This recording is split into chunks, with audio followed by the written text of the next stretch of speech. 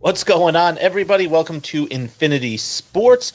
If you are listening to the show, we certainly appreciate you streaming or downloading the episode. Obviously, if you want to get more of the show, you want some bonus content, for lack of a better word, please visit YouTube. You can see the videos that we put up there. You can find our logo on the channel, the Infinity Sports logo. Make sure while you're there watching the video, you like the video. That's going to be the thumbs up just underneath the screen. Lets us know that we're doing a good job. Also, subscribe to the channel, because that way, not only are you going to get updates on the videos, but you're going to be able to find the channel easier, because right now it's a little bit difficult to find. If you're watching the live video on Facebook, make sure you hit the share button. You can actually share the stream with your page. You can share it with groups that you're part of. Definitely get some more eyes on the show. Like the show again. Tell us how we're doing. And, of course, comment. You get to be part of the show. No matter what you type in there, we're going to put it up on the screen, and you get to be part of the show. So it's have some fun with that.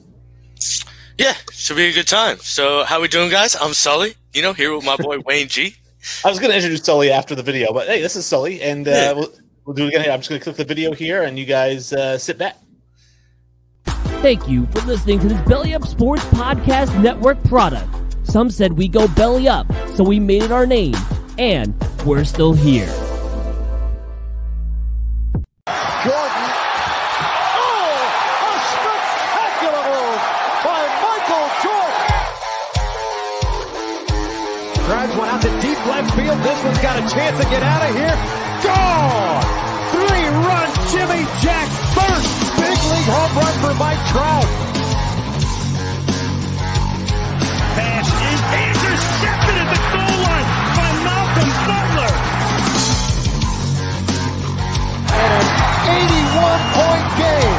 55 in the second half. Ladies and gentlemen, you have witnessed the second greatest scoring performance in NBA history.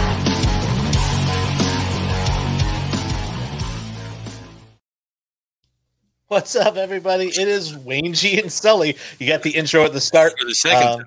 Second time, yeah. Definitely excited to get the show started here. We've got a big one today, so it should be definitely a great one. We got a lot going down. We're going to talk some prospects. We're going to do some trivia that I completely forgot about.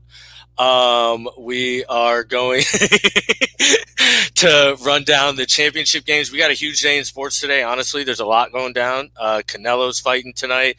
I know we may not get to it, but, we got a packed one today, so it's really exciting.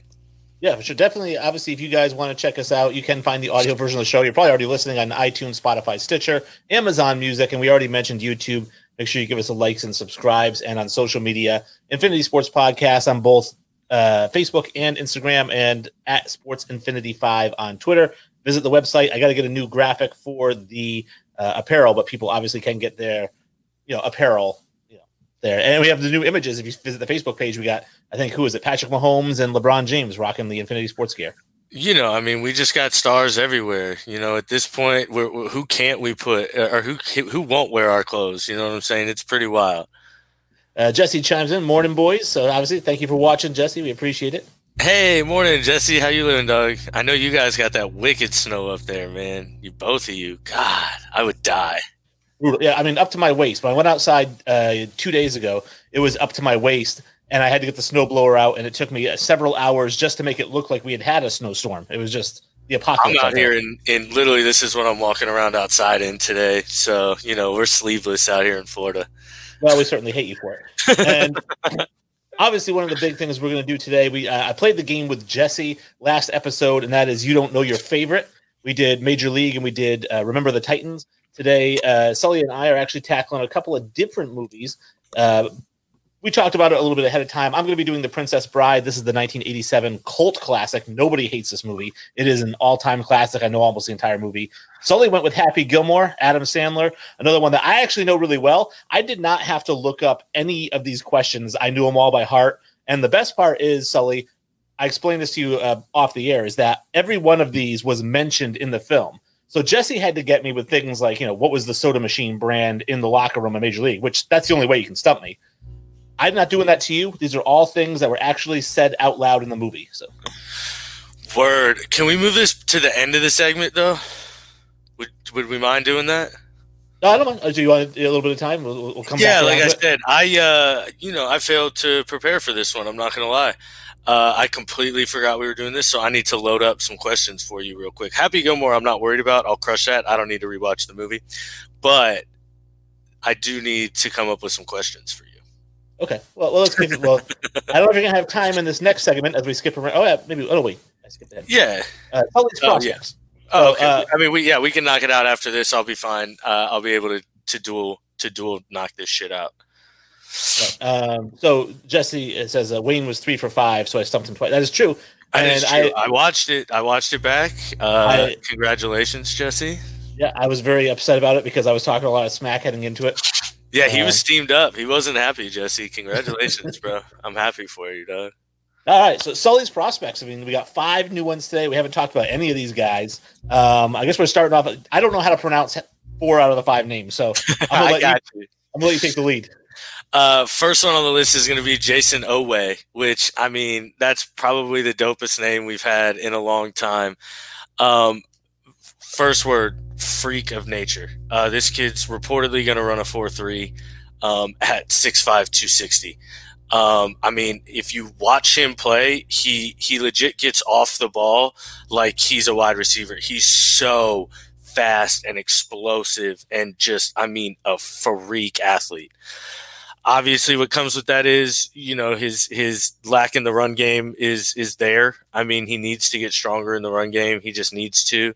He needs to develop secondary moves. But, I mean, he's done that this year. He's actually shown that a lot this year. But coming into it, he had, like, really no power, no second move kind of thing. No plan.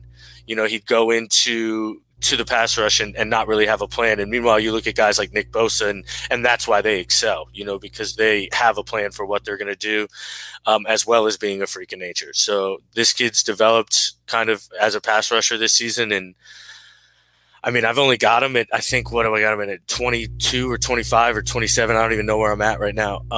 And he has a chance to go a lot higher than that. Now, the note I read on him, and maybe you can explain how this translates to him as a player, is he gives up his chest too early in the run game. Yeah, so essentially what he's doing is he's coming out and he's standing straight up. And as an offensive lineman, if you can get your hands inside right here, the game, it's over. You've lost as a defensive lineman. And he does that a lot. So, again, if he can get off the ball and burst around a guy, he's obviously going to beat you. But what he can't do is he doesn't use his hands effectively in the run game. He doesn't base well in the run game. He's actually essentially a liability for the most part in that spot. So he really needs to get stronger there. And he has this year. He has improved, but he still needs to improve more, to be honest with you. I think it's okay to be that third down specialist rusher. Dwight Freeney made a career out of it, except Dwight Freeney also had a whole textbook of moves, including that spin move, which was lethal. Which is absolutely lethal. And to be fair, I mean, honestly, he projects a lot like Brian Burns for me. Now, Brian Burns was honestly a more developed pass rusher, and we're seeing that this year. I mean, the guy's just absolutely exploded this year, and he's a monster. But I mean, he's essentially the same guy. He's extremely athletic. He's not going to do much for you in the run game, and we've seen Brian Burns be able to develop and things like that. So I mean, if Jason Owe follows the same thing and turns into a dominant pass rusher, he's obviously worth, you know, a top 15 pick at that point. Yeah. So from the defensive line to the offensive line, we've got Elijah Vera Tucker. He's the offensive guard from USC. God, the guy's just smart. He's just a really smart football player. He really doesn't give up a lot of pressures. He's given up 7 pressures in 590 pass blocking snaps. I mean, he's a monster in the pass game. In the run game, he's not so much. His hands are not good. He does not have a good punch. He does not fire off the ball really well. He needs to get stronger there. But honestly, this is a passing league. And I mean, when you protect as well as he does in the passing game, I mean, you're going to get picked really, really, really high.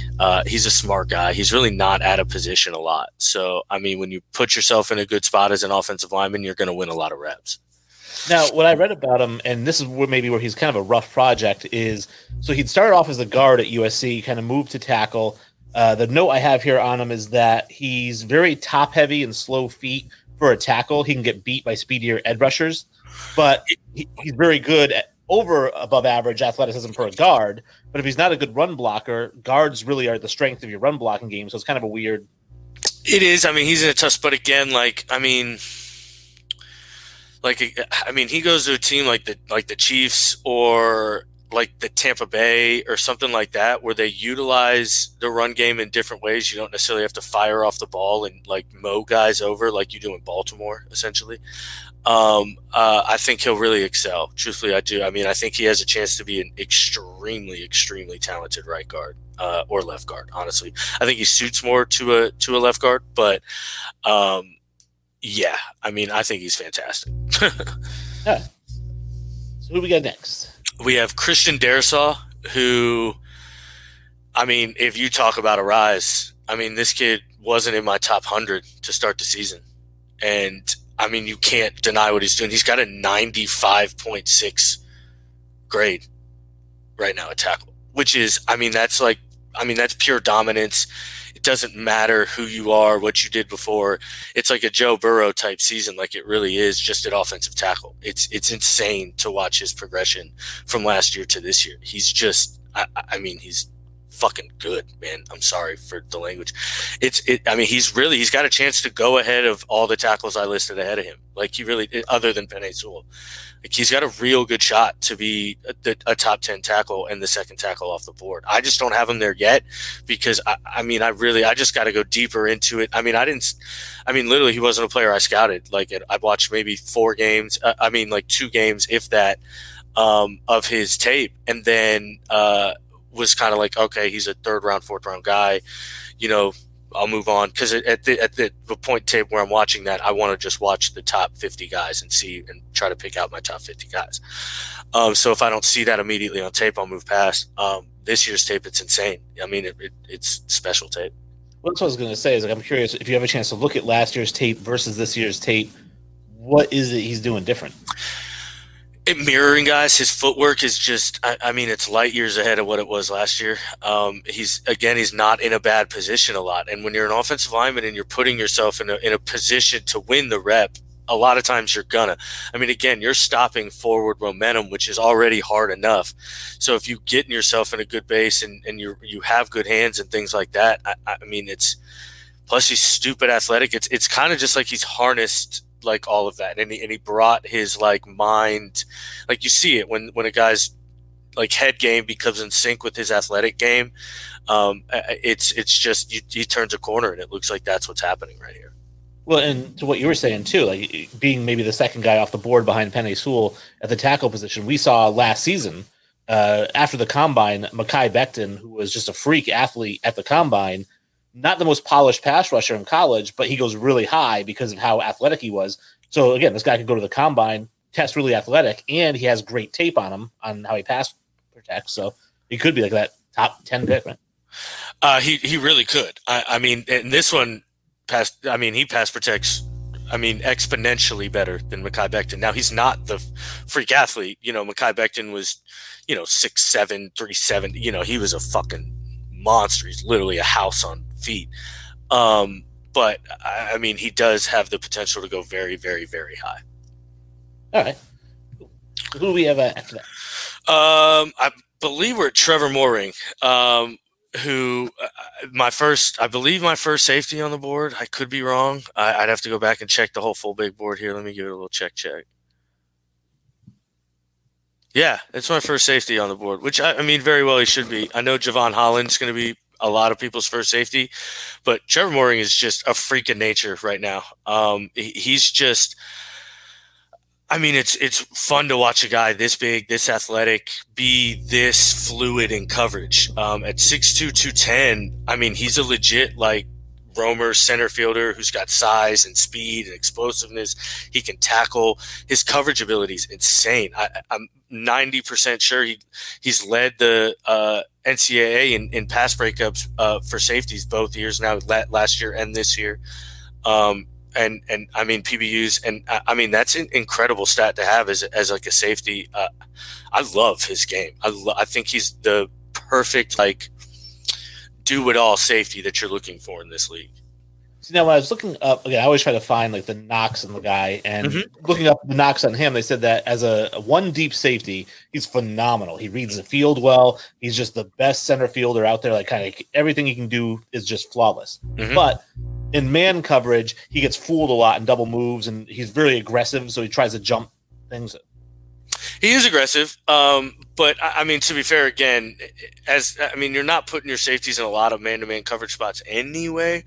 And I mean, truth be told, it wasn't what they ran at TCU. I mean, over 70% of his snaps, he was, a deep safety. He's an Earl Thomas essentially. And I mean, he plays it to a T. Now, I mean, do I want him isolated and man on man? Probably not. I mean, you don't really want many safeties doing that. But again, what he does I would feel completely comfortable playing him inside the box as well. Now, he wouldn't be Jamal Adams, but I wouldn't mind putting him in the box and playing zone on a slot guy or covering a running back out of there. I think he's fantastic. Okay. And I think that just leaves Carlos Basham, right? Yep, Carlos Basham, who, I mean, started the season, I mean, he had the potential to be a top 10 pick, in my opinion. I mean, he's disappointed this year to an extent. I mean, he's still just an athletic freak. I mean, I talk about this a lot. Most of these guys will be very high on my board. Bruce Feldman, he's on Bruce Feldman's freak list. He's 6'5", 275, who's just, I mean, God, he's powerful, dude. He's so strong. He's the complete opposite of the pass rushers I've listed ahead of him so far. God, think like Trey Flowers kind of pass rush when he was good. Things like, I mean, he's going to beat a lot of people like in the power game and I mean, he's got hands to like excel to. The issue becomes he's really inconsistent. And when you're playing at Wake Forest and you're not beating the level of competition like you should, that's kind of worrisome. But I mean, 11 sacks is hard to ignore, 36 hurries, 37 hurries last year or the year before that. I mean, he's good. I guess I'm surprised you called him an athletic freak because, again, when I was doing my research, they said that the book I read on him is that he has an entire catalog of moves. He identifies the run game instantly and knows where to attack the run game, but that he lacks elite athleticism. No, elite edge athleticism maybe. Like, I mean, the guy's he's 6'5", 275, and he's probably going to run in the 4.5s, 4.6s. He's going to 3-cone really well. I mean, it's just he's not bending the corner like a guy who's 250. But I mean, to call him not an athlete, I think is a little. It sounds like his strength is definitely defending the run, though, right? More so than pass. I mean, no. I mean, again, he had 11 sacks last year, 37 pressures. I mean, he'll get after the quarterback. It's just, I mean, obviously he can play the run, but I mean, he'll get after the quarterback. Okay. Yeah. Well, that is Sully's top prospects. Obviously, we are going to head into a section that I like to call the news, but I don't have a graphic for it, so we're just going to skip over the music and get to the first bit of news, which Sully has a pretty big baseball news. Yeah, I mean, the MLB has decided to recognize Negro League stats and put them in with MLB stats. And therefore now Josh Gibson becomes the leader in OPS. A lot of guys get bumped out of the top 10 in average of all time because Josh Gibson goes in there. I believe Oscar Charleston goes in there. So I don't know. There's a lot of mixed feelings about this, honestly. I love the idea that they're recognizing their stats. I don't know if I love the idea of combining them, though. I like the idea of combining them. I guess my first thought was when they said that all the records are going to be records and whatnot, that I was like, oh, Josh Gibson's now the all-time home run leader, because you'd heard the myths of him hitting 900 career home runs or something like that. Well, upon research, because I guess this guy, and I have the note here, Scott Simkis is the founder of Outside Baseball Outreach. He said they've collected every box score from every Negro League game, and they're just compiling the stats right now. They said Josh Gibson really had more like 225 home runs or 230 home runs. They said he probably hit 900 home runs in his career, but a lot of them were exhibition games or internationally played games, kind of like Acuna hit a home run down in Venezuela recently. That wouldn't count. That's that kind of home runs he hit. But overall, the stats compared to Babe Ruth are like neck and neck. He hit 365 to Ruth's 342, 690, slugging, 449 on base percentage. I actually had the OPS as 1139 for him as opposed to 1164 for Ruth. From everything I heard, he's going to take over the OPS. I could be wrong because, again, these are if they're now compiling new stats, I honestly don't know. Baseball Reference has Josh Gibson as a higher OPS. Now that, again, that may change with, new facts and things like that. But my struggle with it is they weren't playing the same competition. So how can you combine the stats? That's my only frustration with it. I get it, and I understand we want to give them their due rights, and truthfully, this doesn't make up for all the wrongs that baseball has done to black players and really not acknowledged, to be fair. But it's a start, and I just don't know if it's the right one, to be honest. Well, because obviously this became somewhat of a debate topic on Sports Soup, which is a group we're both part of, where I think the question was asked, what about female stats when they played while the guys went to war? They had the female baseball league. Should they be included in Major League stats? And I said, yeah, why not? I don't care. So if you give, what's her name, Dorothy, whatever her name is, the real life, Dottie, whatever, she has 100 baseball hits. She's got 100 Major League hits. I have no problem saying that. I do. Okay. So what is the problem with it? I mean, they didn't play each other. So you're okay with WNBA stats being the same as NBA stats? No. Because what the fuck? How is there any difference? They have two separate leagues. There wasn't. So was this Negro League and the MLB were two separate leagues, but for different reasons. It doesn't matter. It matters to me. There's still two separate leagues. It's semantics as to why. Your argument can't be they're two separate leagues. That can't be your argument. But they're two separate leagues that are going on at the same time. Plus, if you look at the Negro League and the MLB. But the difference is that what? So gender and race are two different segregation points for you? Yes, way too different. Because all right, men versus women in basketball versus a white guy versus a black guy in basketball. Same thing? Well, no, obviously not. But they're still two different leagues.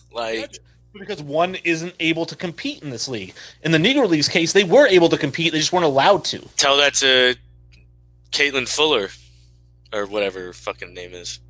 Yeah, I'll compare her to Steven Gostkowski when she starts kicking 63-yard field goals. I mean, I'm just saying, maybe if we let women play a long time ago, they would be able to play with us now. We would never know. Okay. Because it's sexist. I guess. I just think that they can't compete with sexism is okay to you, but racism is not. Heard. Yes, you heard it here first, folks. Yes.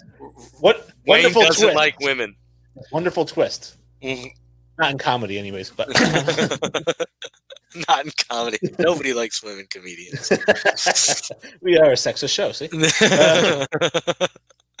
So my bit is I'm jumping into the NBA, and obviously we have video / images coming out of fat James Harden, who past Tuesday he shows up to play against the Spurs after a lengthy, holdout, and he just really looks like he did nothing but eat during this quarantine. He got really big.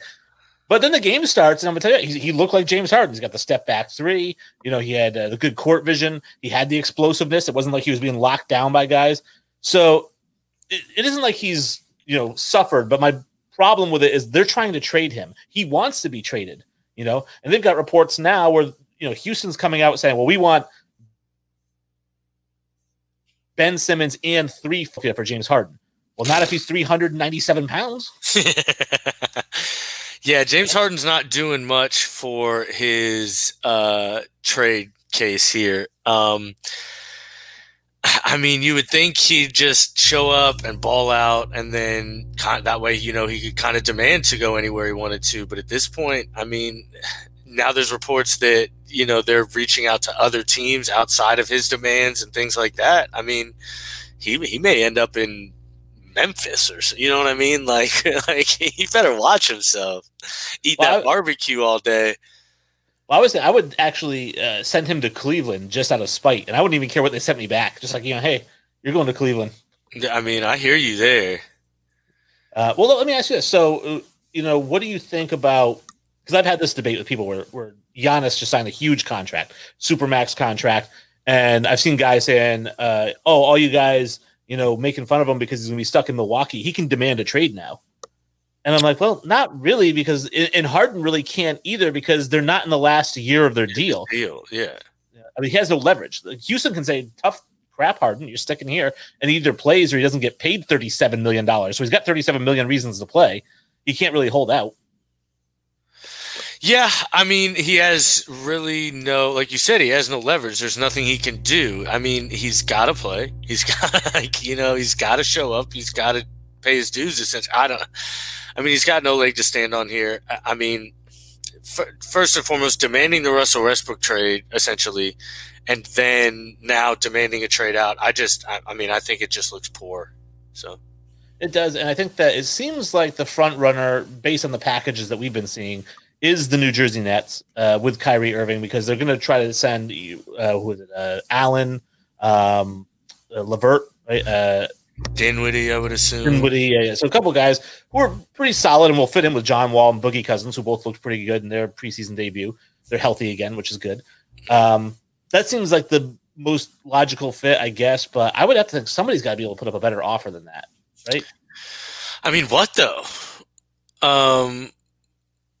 I really don't understand what else anybody could give for the most part. I mean, I was looking around, like you said, for a wing player, and there's not a lot of great wing players. The only thing, and this would be wild, is Boston.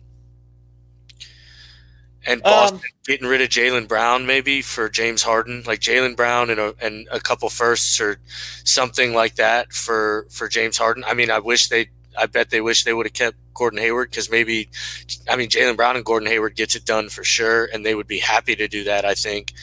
And honestly, Gordon Hayward is in Charlotte. No, that's why I said I wish they wouldn't have let him go to Charlotte at this point. You know what I mean?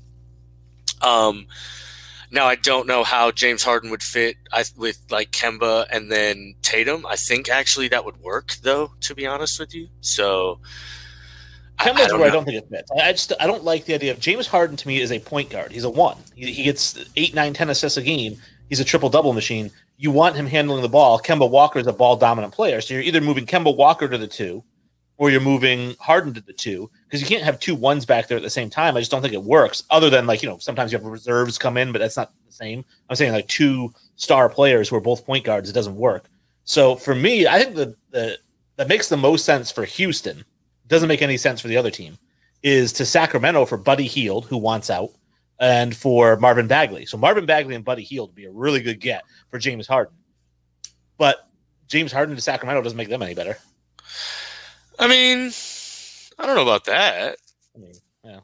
I think James Harden to any team makes them better.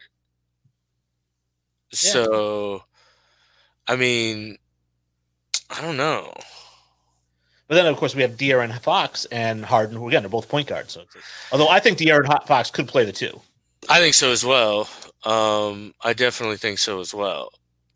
But, man, I don't know. It's just so hard to find a spot for a guy, because you're asking for so much back. So it's it's just, I don't know. It's a lot. Yeah. And then you had some NFL news, looks like. Alex Smith, man, the guy can't catch a break. He's out. We got Dwayne Haskins starting for the Washington football team.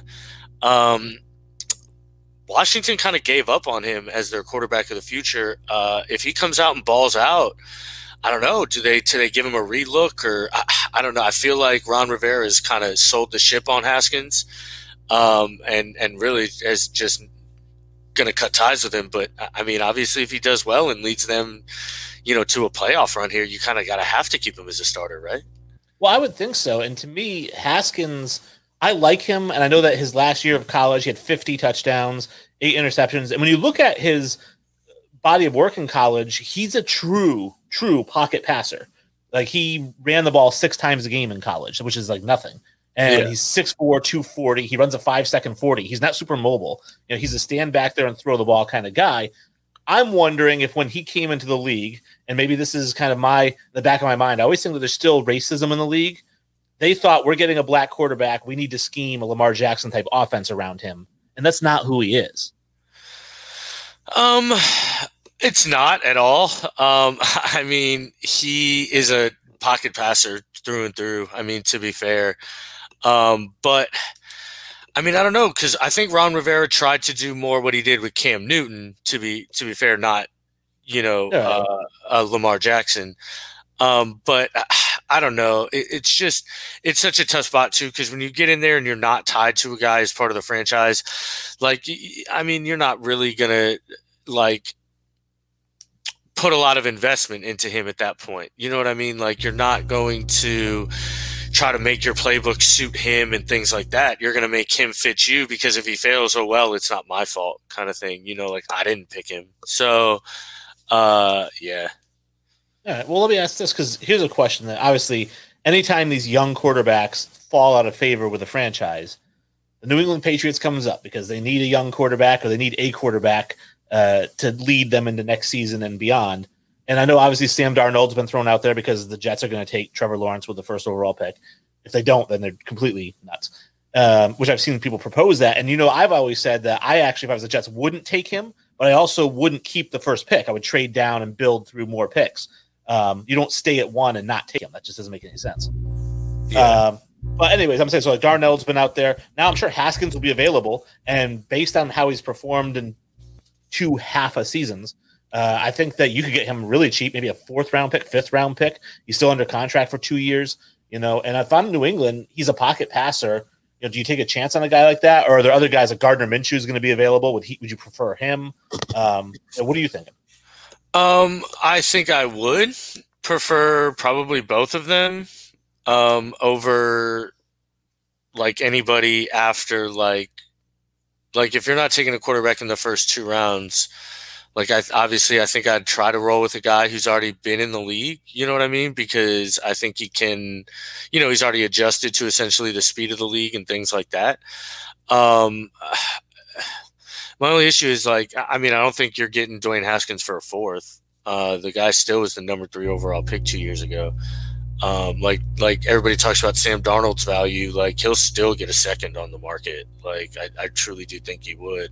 Well, he's also completing more than 58% of his passes. No, I understand, but again, somebody's gonna love Dwayne Haskins' arm. They just are. Like it is a special arm. He's got a lot of arm talent. I think he screams Jameis Winston to me. So, I don't know.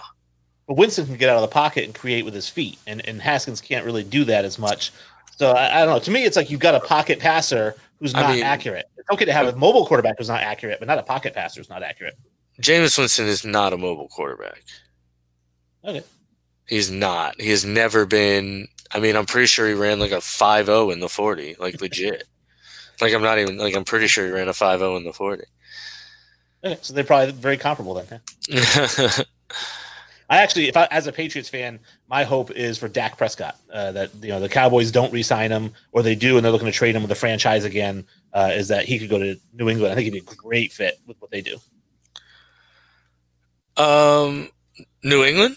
Yeah, I think it'd be a really good fit. New England, actually. I think. If I'm being fair, I think a lot of these guys would. I think Gardner Minshew, Sam Darnold, or Dwayne Haskins would be a really good fit there because, again, they're a quarterback that you essentially know can already play quarterback.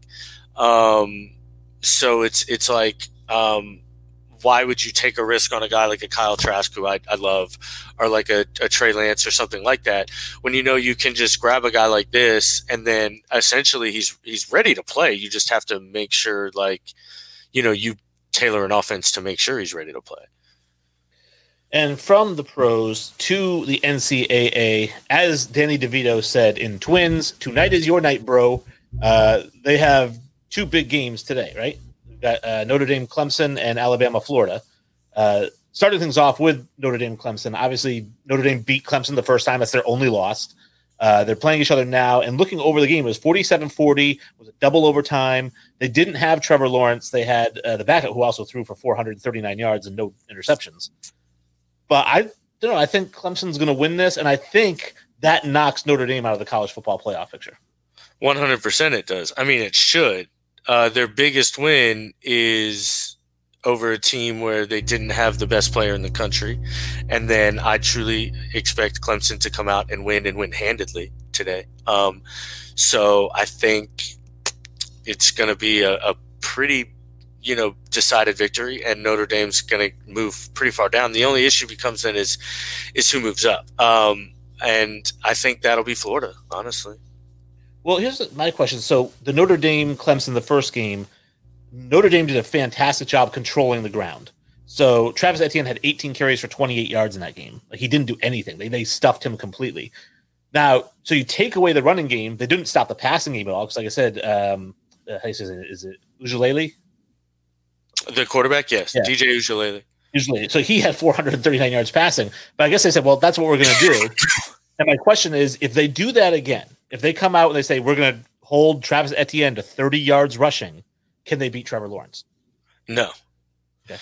So if you look back and look like DJ Ojolede misses, yes, he had a great game and things like that, but he misses throws in big time spots that Trevor Lawrence does not miss, and that Trevor Lawrence completes, and it changes the aspect of the game. Trevor Lawrence does not take sacks in overtime. He's just not going to do it. So, that changes the outcome of the game immensely.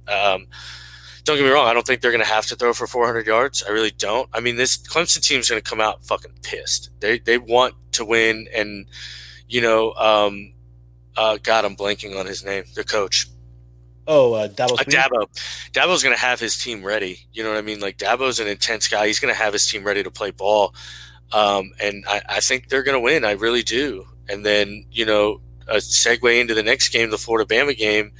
I think Florida's got a shot to win this football game, and if they win this football game and Notre Dame loses, I think Florida's got a shot to sneak in. I really do. I don't see any way if they beat Alabama, you leave the SEC champion out of the net. Now, I know they just lost another game to LSU, but obviously the committee looks at that game with not a lot of disappointment. They didn't move; they moved them down a spot. So I don't know, man. I think now it all obviously depends on Florida beating Alabama, which is a huge if, but I think they got a shot. And if they do, I'd watch out for Gators to sneak in there. Well, here's my thing on the Alabama-Florida game is that both teams have played LSU, right? Florida lost 37-34. They had 3 really bad turnovers in that game. Alabama won 55-17. But they didn't turn the ball over like that. So if you took Alabama, you gave them 3 turnovers that turn into scores, Alabama loses 38-34. So it's a very similar game. And when I looked at the yards they gave up, Alabama gave up just as many yards to LSU as Florida did. So really it was just the turnovers. It really was. And I mean, Kyle Trask played a pretty poor game. The offensive line really played a really, really, really bad game. But I mean, I don't know. I think they really do have a shot. That offense is special, and I think the defense can do enough to contain. That's the issue. They got to do enough to contain Devontae Smith. But I think they have a chance to. So, I mean, it's going to be a tough one. My concern is that Florida gave up 416 yards to LSU, or 418 yards of total offense to LSU. LSU averages 416 yards. So basically they let them have their average. Alabama averages over 500 yards of offense. If you give up their average to them, you're going to lose handily. Yeah.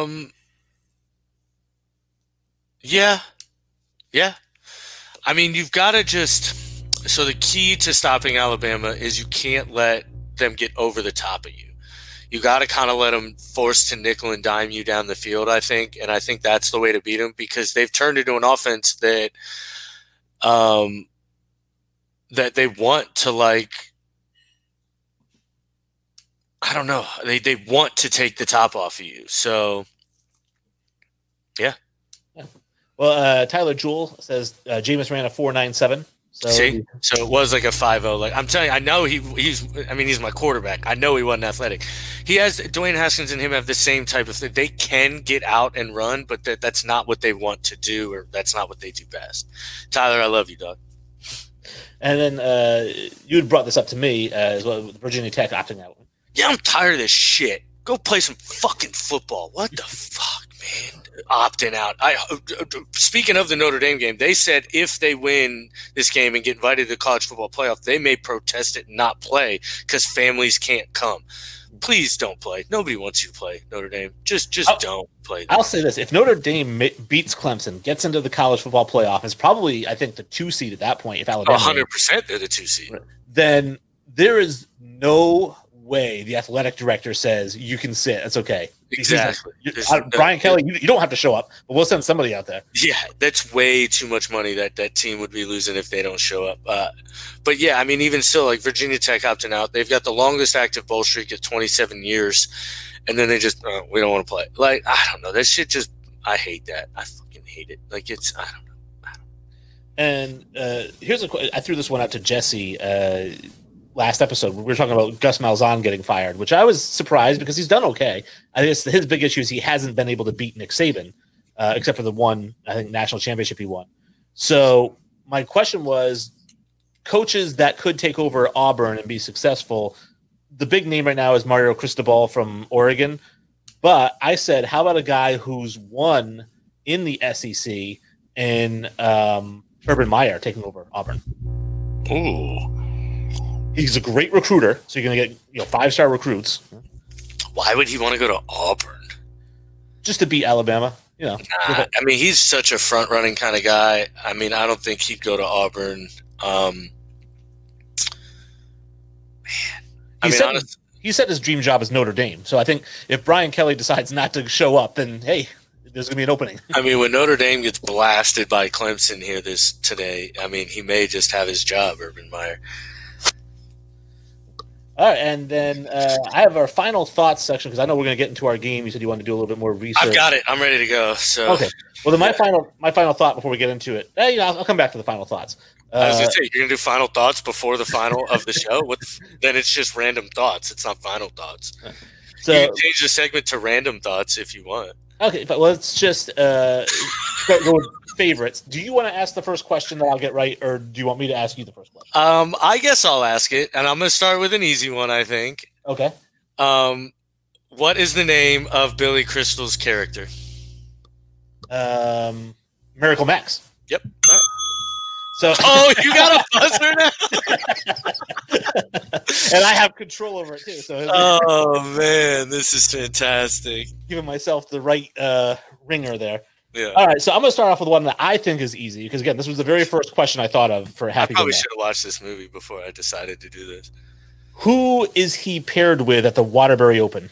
Oh, Bob Barker. No, that's the Pro-Am. Oh, okay.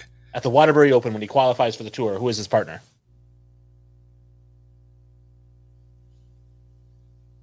I don't know.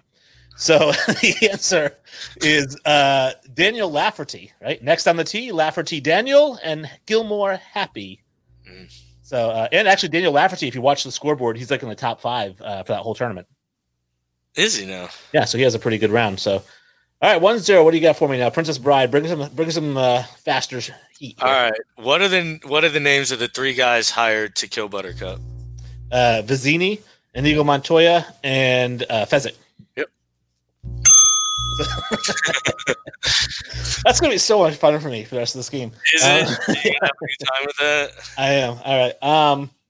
So this one's going to be a little bit tougher because this is one that I actually had to rewatch to get the answer, but it is spoken in the film. Well, I'm just going to start making you name movie quotes then. Like, Jesus. This isn't a quote. This is like a fact. So Kevin Nealon's character introduces himself to Happy Gilmore at the very first tournament. What's his name? Fucking.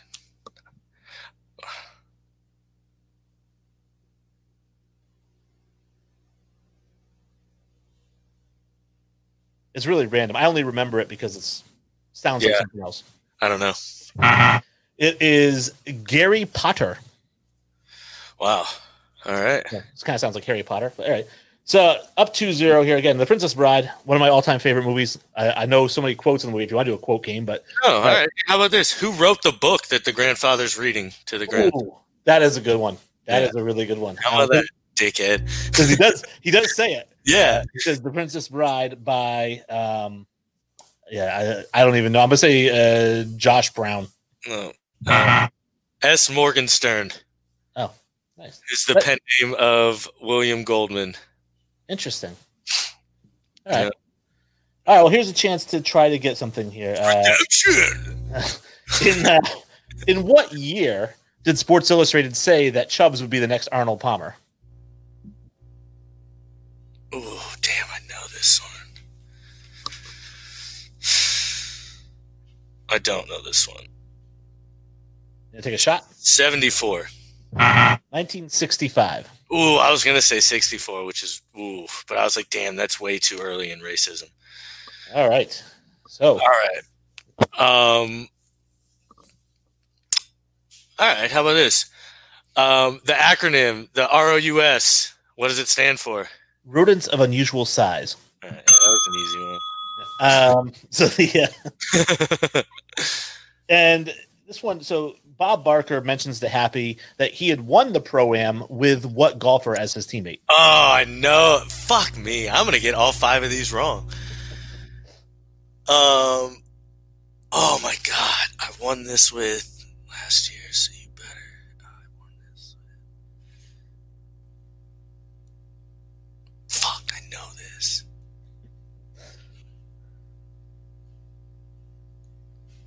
Mickelson. Nick Faldo. Nick, that's it. Fuck me. God, I knew that one. All right. So what do we got here for the Princess Bride? All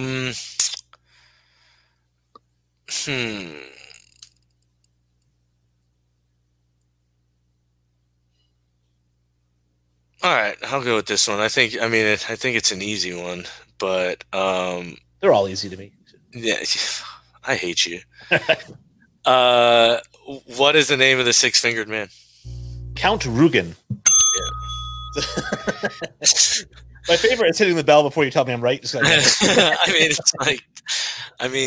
should have found a better quiz, huh? Yeah. All right. So I've got my fifth one here for you. What size jacket does Shooter wear? 34 long. It is a 44 long, and his right arm is a little bit longer than the left. A little bit longer than his left. It's a 44 long. I hate this game. I smoke too much weed to remember this kind of stuff. That's a fun game. I had actually a 6th question for you. I don't have it written down here, but I don't. Thank God. Yeah. Do I have another one, or am I done? Oh, you can bring up any. I'll get them all right. I mean, that the book one was a good. The author. That was a really the book one. That was a good one. I did like that one. Yeah, I guess I'm out, huh? My favorite Princess Bride trivia question. If somebody says that they know the Princess Bride, I'm like, like Eddie Murphy in Coming to America. Yeah. Is what is the name of Inigo Montoya's father? Because they only say it once. Ooh, do they? That would have been a good one. But you'd obviously known it, right? He says, I swear on the soul of my father, Domingo Montoya, you will reach the top alive. Oh. How many perfect kisses are there since the invention of the kiss? 5? Yeah. Well, this game sucked. Yeah. Yeah, you should have found one the stuff I wouldn't know is things like, what actor played blah blah. Yeah, I didn't want to do that. I saw a lot of that. And then who said this in the movie? I didn't want to do that. Yeah, I didn't want to do those. And then it was specific like what's the most said phrase in the movie? Oof. As you wish. Yeah. But obviously Inconceivable, and then My Name is Inigo Montoya, Prepare to Die was one, and things like that. But yeah, I didn't want to go too wild. I thought Jesse went a little rough with some of his questions. Well, you had. I mean, yeah. I know, I get it, but I didn't want to, and also I didn't prepare. So, and I didn't want to with Jesse's he had how many stickers are on the body. Yeah. And I should have known that one. I said 62 in my mind because when I watched the movie, I remember it translates out to they have to win 95 games. Yeah. And I couldn't remember they already won 30 because I think he says in the meeting with Charlie, he says 30 and 31 is hardly a bad job. Yeah. So I don't know, but that's a great one too. Where did Lou Brown work before he got the job as the manager? And it was Tire World, right? It was, before that, it was the Toledo Mudheads. I knew most of the Remember the Titans ones. I tried to keep them easier for him.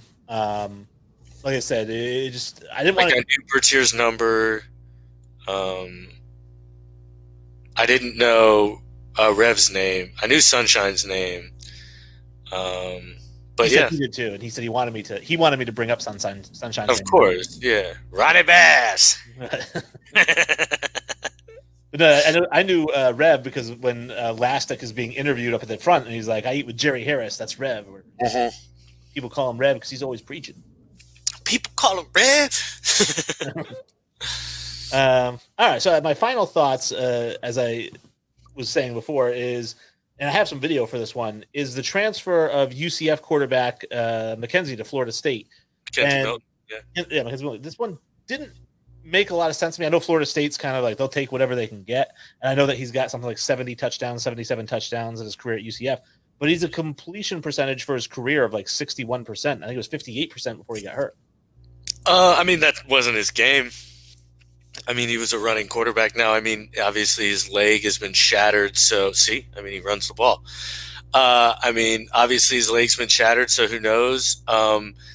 He left UCF because the player who's currently playing is like his best friend and his old high school quarterback or some shit. And like, they don't want to go up against each other in a competition. And so he just transferred out. And I mean, I get it. FSU's in a tough spot, man. They're a bad program right now and they need anything. And, if McKenzie Milton doesn't pan out, you know what I mean? It's not a big deal. If he turns out to be, 80% of the player he used to be, they've got a shot to, finish second or third in the ACC. All right. I always thought of Florida State's quarterbacks as being more pocket passers than, scramblers. With a pocket passer, yeah. Yeah, but I mean, even still, like you've got to adapt and figure new things out at this point. Like what was working isn't working. So, all right.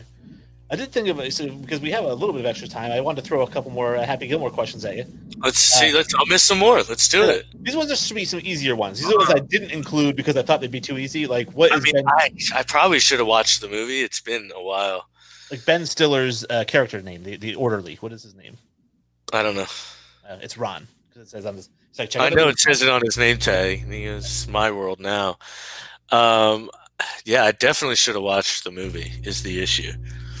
There's a lot of those. How about this one? Should be really. What's the girl's name that Happy Gilmore falls in love with?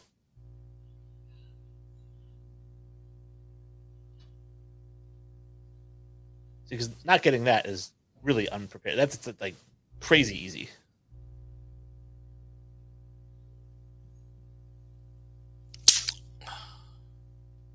I can literally see him saying her name, and I can't think of it. I'm trying to think. I don't remember him saying her name until he calls her, "Hey, public relations lady." I remember at one point, but they do say hey, public relations lady. But they do say her name when she gets out of the limousine when he's like, "Hey, who's the girl?" Yeah, I don't know. Virginia Bennett. Oh, it is Virginia Bennett. I didn't even realize that was the same actress from Modern Family for the longest time. And then I was like, oh my God, that's fucking the mom from Modern Family. I used to have the biggest crush on Virginia Bennett. She was most recently in Hubie Halloween, which is Adam Sandler movie. New movie, yeah. It's awful. It's absolutely awful. It's terrible. So bad. It's the worst. It's one of the worst movies he's ever made. Like Jack and Jill. Little Nicky's pretty bad too. Little Nicky was amazing. Watch your mouth. Awful. Watch your mouth. Little Nicky was fantastic. After Big Daddy, he just spirals down. Eight Crazy Nights was fantastic. You're just a Grinch who doesn't like Jewish people. So, okay. That's what it is. So you're a sexist anti-Semitic right now. Awesome. That's where the show has been. No, I think I watched the movie. I'm going to crap on another movie right now, too. Hobbs and Shaw. That movie's awful. Hey, honestly, we got time. Let's talk the games today. I forgot. The Bills play today. Who else plays today? There NFL games today? Yeah, there's two. All right. I completely forgot. That's right. It's Saturday football. Let's run those down real quick. I mean, why not? I know you won't have graphics or anything, but we got time and fuck it. Gold jacket, green jacket. Who gives a shit? That's like the only one you would have gotten right. But and I don't even say it right. It's green jacket, gold jacket. Who gives a shit? All right. Yeah, we got Bills, Broncos, and Panthers, Packers today. So Bills, Broncos, the line's at -5.5 Buffalo. It's at Denver, though. Let's see. What do we got the over-under at? Over-under's at 49.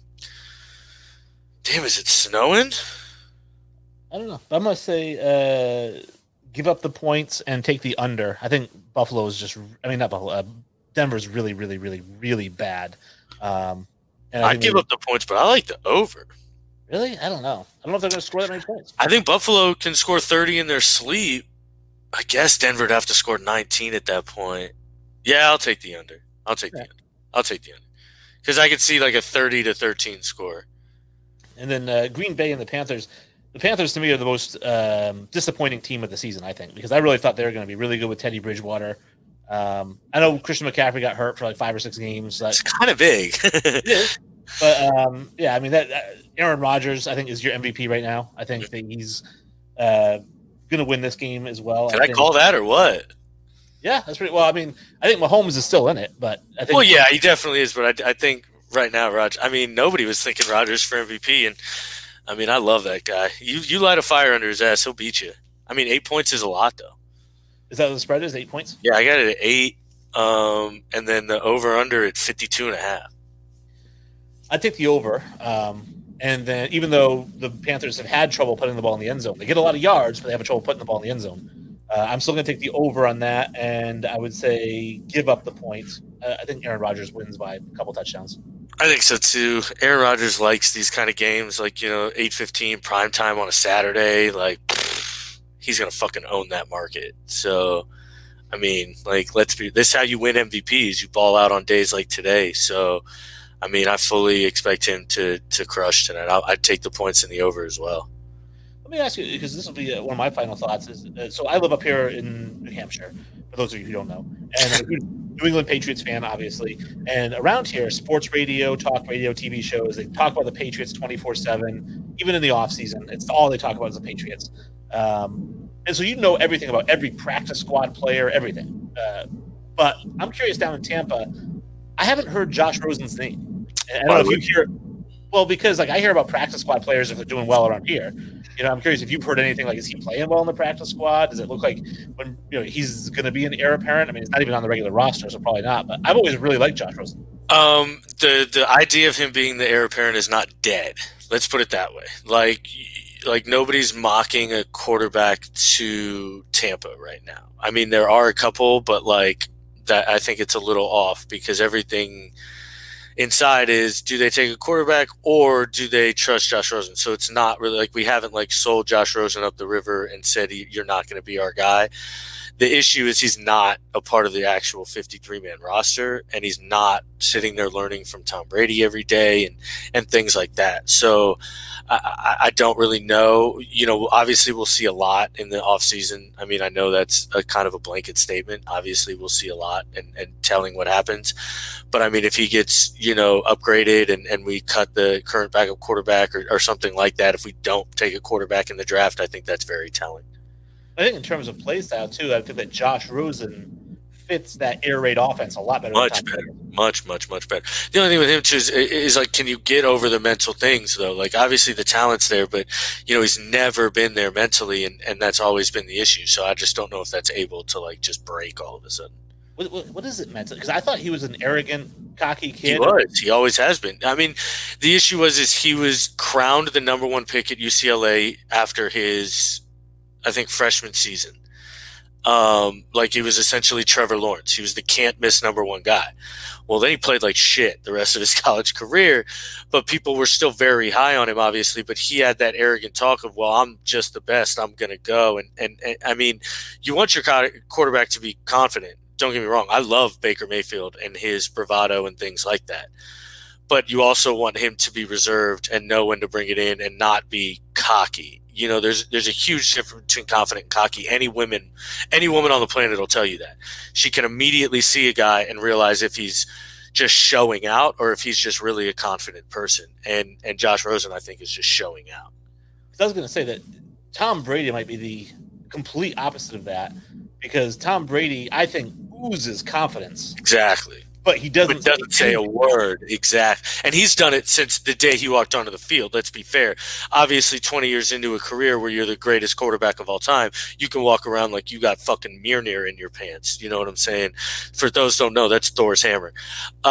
So, like, I get it. Like, Tom Brady's one thing, but, like, even still, like, I think the great quarterbacks, even the better, like, Patrick Mahomes walked into the league walking around like he was the best guy in the league, even though like he didn't like say that out loud, but I mean he still has never said that out loud. Patrick Mahomes is probably one of the most humble dudes on the planet, and I mean, but he oozes confidence. I mean, like, fuck. I mean, you look at the guy and you're just like, Jesus, I'd follow him anywhere. You know what I mean? Like, so I think that's a special trait that not a lot of guys have.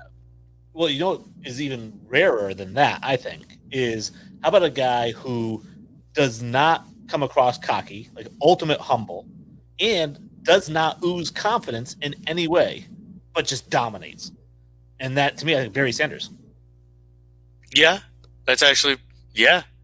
I mean, that's a pretty apt example. I mean, I bet you couldn't name another player on the planet who does that, though. I can name a lot of cocky players, but that's what I mean. Like another player who's like, doesn't even like, because a lot of guys that are good, like it's like, I don't know, maybe Larry Fitzgerald. He does ooze confidence to me, though. But he's just so happy-go-lucky that, like, you know, you don't think he's like worried about a thing in the world. He's easily the most likable guy in the NFL. Yeah, well, I'd say, you know, Julian Edelman, but he oozes. He's actually even cocky a little bit. He's cocky. I mean, he's definitely cocky, especially because like his outside the field stuff. All right, well, that's kind of fun to kind of shoot the proverbial turd here at the end of the show. Yeah, of course. I always love doing that. I'm gonna throw it to Kenny because I haven't done it in a while. Yeah, for sure. I don't have anything clever to say, so let's go Gators. How about that, man? Let's go. Go Gators, I guess. Nice. You gave me a go Gators, Wayne. I appreciate it. I don't really care. So. I know, but I mean, it'd be fun to see Alabama lose, wouldn't it? It would be. That would really throw a wrench in the playoffs. They're still going to make the playoff if they lose. Yeah, exactly. But then that's when shit gets chaotic. Like, because then Alabama drops how far? Like, does Clemson shoot to 1 if they beat Notre Dame? And do you leave the SEC champion Florida out who just beat Alabama? Like, do you put in the Big 12 champion? Like, nobody gives a shit about the Big 12. Like Texas A&M, are they just left out there on the cold? I mean, I really hope Florida wins just to throw the whole shit into chaos. I would like that, and I'd also obviously we're going to see 5-0 Ohio State in there. So, yeah, I mean, there's no way they're not in at this point. It's a joke, but you know, good for them. Wouldn't it be amazing if they did leave them out? Like if the college football committee says, you know what, like that would if let's say this Notre Dame loses to Clemson by like a last-second field goal. Sure. Florida blows out Alabama. Then you have to keep those 4 teams in, and then what do you push Ohio State out? That's what I said. I'd say push Ohio State out for Florida. Yeah, I mean, especially if Florida goes out there and dominates Alabama today and beats them by 20, you know what I mean? You can't just not put Alabama in, like you said. Alabama's been the most dominant team in the country the whole season, so they would fall to like 3 or 4, and then Clemson. Oh man, that would be insane. That would be nuts. Yeah. I'd like to see my former high school rival Ryan Day. You know, that would be so amazing, and I hate Ohio State, so that would be so amazing. Well, Kenny, is this season just getting started for Ohio State?